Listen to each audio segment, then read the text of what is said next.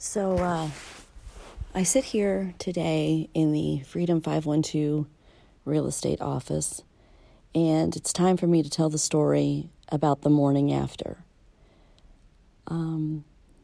So I decided to do this recording audio only for the moment, and the reason being is because there's been an awful lot happening recently, and I am wanting to share this part of the story, but for the moment I need to do it off camera.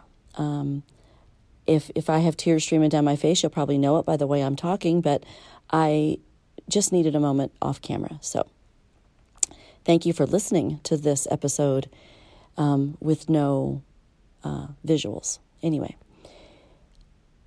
the night that I was checked into Seton Medical Center here in Austin was obviously one of the most pivotal moments in my life, and certainly in a lot of people's lives when they're in that state of darkness.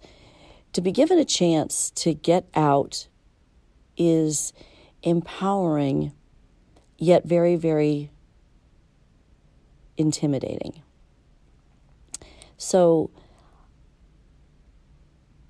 as I was going through all of the steps to get healthy, to start my road to recovery, to understand a life without alcohol, to try to, as quickly as I could, absorb the stories of the other people, of the Breakfast Club, of the people that were in that rehab facility with me, that their stories were a lot darker than mine. And as I was going through those days, I remember saying to myself, you have more gifts and blessings than you can even begin to count, and you had better start figuring that out and using it correctly rather than, being so selfish that you're destroying yourself with booze. And when I started to kind of key on to the selfish part of it, that strikes a chord with me. One thing I've learned, I do have a very inherently generous spirit, and when the selfish angle came to be in one of the sessions we were going through, that really resonated with me.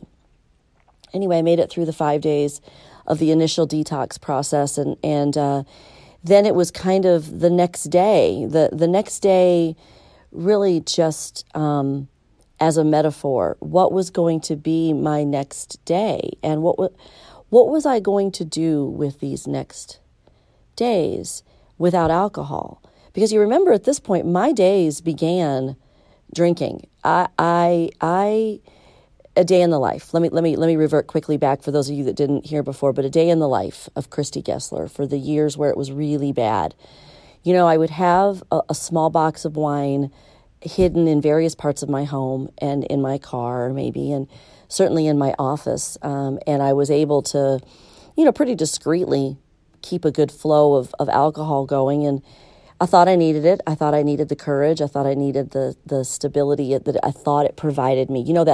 That settling feeling when you first take a drink of alcohol, you have a calmness that can rush over you. And I learned very quickly that I craved that feeling of calmness. Of course, at the time, I didn't realize, why I was craving that feeling and all the other inherent things that were going on in my relationship, in my marriage, in my work world, in my, interpersonal world with my mom and my sister and my kids and my dog and my blah, blah, blah, blah, blah. I was, at the time, not understanding why I was seeking calm. Now, of course, I know a little bit better why. But my day would involve just getting up and, as quickly as I could, getting some wine on board. And that was usually as fast as I could get some in. And at the end there, it was to calm the shakes. So I thought I was doing well. I thought I was together. I thought if I got that, kind of got some of the wine in me, took a deep breath, was kind of ready to go. Master manipulator stuff too. I'm being ready to go. But now that I look back at photos of me back in those days, man, I was looking like crap. So I don't know why somebody didn't say to me, God, your skin looks awful and your hair looks hideous. Can you pull yourself together? But, that didn't happen. It's another lesson that I'll talk more about too, is the people you think that genuinely say they care about you, I'm not sure. I'm just not sure. So you got to look out for yourself. Got to look out for number one. So my days needed to fundamentally change. They weren't going to be alcohol fueled anymore, and they weren't going to be driven by, how quickly can I slip in and out of Walgreens or CVS or HEB or any of these other outlets to just grab, a quick box of wine. I learned pretty quickly that convenience stores were my best friend. Could get in and out pretty much unnoticed, what would be another word? Just, nothing special, right? Just in and out, no judgment, no nothing. Just buy it, throw your cash up on the counter and go.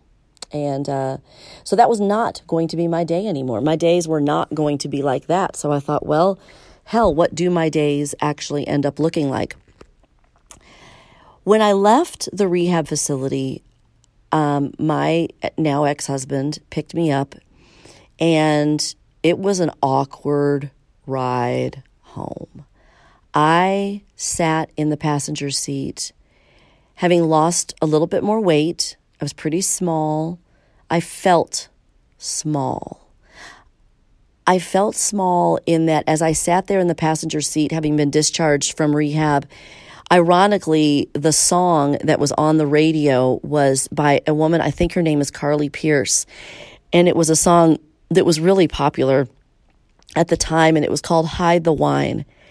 And I remember that song being on the radio, plain as day, bigger than Dallas, and it was just right there reminding me, but that song's message is not about hiding the wine for the reasons I was hiding the wine. It was more because of her getting, busted with an ex-boyfriend and blah, blah, blah, whatever. But that song, I realized how much I was hiding the wine and hiding a lot more than just wine. So I drove home, and remembering sitting there in that passenger seat for about the 25 minute ride it was back to our home at the time, I remember sitting there vividly going, what am I going to do next? What happens when I pull into that driveway and go back to everything the way it was before November the 8th? That was powerful for me to think about. That was not easy for me to process.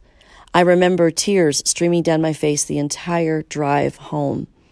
A lot of it was because I realized that I was sitting, I thought, next to a man that I knew, but I think we had grown apart, but I wasn't sure. And my kids were both boys, were getting ready to be graduating high school, going off to college, trying to decide, lots of big life decisions. And so I drove home, or I didn't drive home, I rode home, but I sat there in the passenger seat, and all of those thoughts just rushed over me. Like, you are now free from the fog of alcohol. What are you going to do with it? And literally it took me a year to really start to figure that out. And I argue maybe just a little bit longer than a year. So the next episode, I'm going to talk a little bit about what that next year looked like. That first day out of the facility was earth-shattering. It was, you have been broken down to your strip-searched, 2 small grocery sacks full of possessions, which weren't many possessions. You hadn't shaved in God knows how many days. And there you are, just kind of being kicked back out into the world.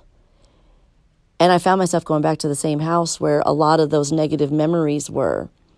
And in fact, where I'd hid a lot of wine.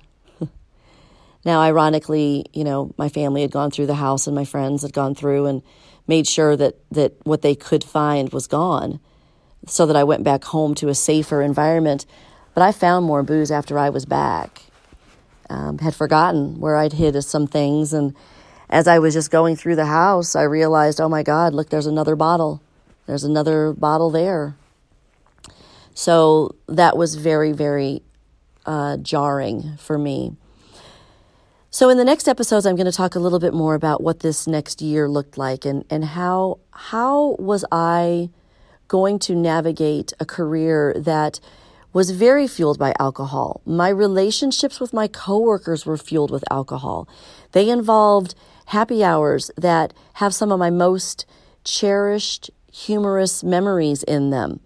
How on earth was I going to navigate that without drinking? And what were these relationships going to look like? And were they sustainable relationships? And I think the months that ensued allowed me to start to see some of that for truly what it is. And right here now, a little over 2 years after I went into rehab, I'm still uncovering relationships and I'm still discovering some of the things that I thought were true about a relationship that I thought on my side that was not at all what the other person felt or acknowledged anyway. So hide the wine. A lot of memories, a lot of metaphoric type messages with that. Listen to the song if ever you get a chance. It's a good one. Pretty popular there for a while, and she's a very talented artist, so it's a good one to listen to. But again, it was significant in its time and place and the way I heard that song when I was leaving the rehab facility. So thanks for listening today, and thanks for listening to audio only. I am going to keep, again, diving into this next year, back on camera. I'd love to see what other kinds of feedback or questions or similar stories that you'd like to share with me. So you can look me up, The Dependent Agent, on Facebook and Instagram, and new website is coming out. But if nothing else, hit me up with an email to get started. thedependentagent@gmail.com. Shoot me an email. Give me your name and number if you want me to call you. If you'd like to start a dialogue, if you're currently feeling anything that I was and you would like to talk about it, and you're feeling like you're at the stage of hide the wine that maybe isn't quite the right one, call me, email me. I would love to have the chance to talk to you about it and see if I could help. But anyway, thank you so much for listening to this episode today. Again, we'll be back on camera soon, but enjoy your day, hug your loved ones, and always focus on living a healthy life. Remember, it is about freedom, flight, and opportunity. Opportunity is the one you got to try to identify, and when you see it and it's there, take it and grab it. You owe it to those around you that care about you to live up to some of your talk, your big talk about dreams and goals and aspirations, and actually make it happen. So thank you all very much. Have a really, really blessed day, and make sure that you always remember it's a good life. And I'll talk with you soon. Again, Christy Gessler, The Dependent Agent. Y'all have a great day out there.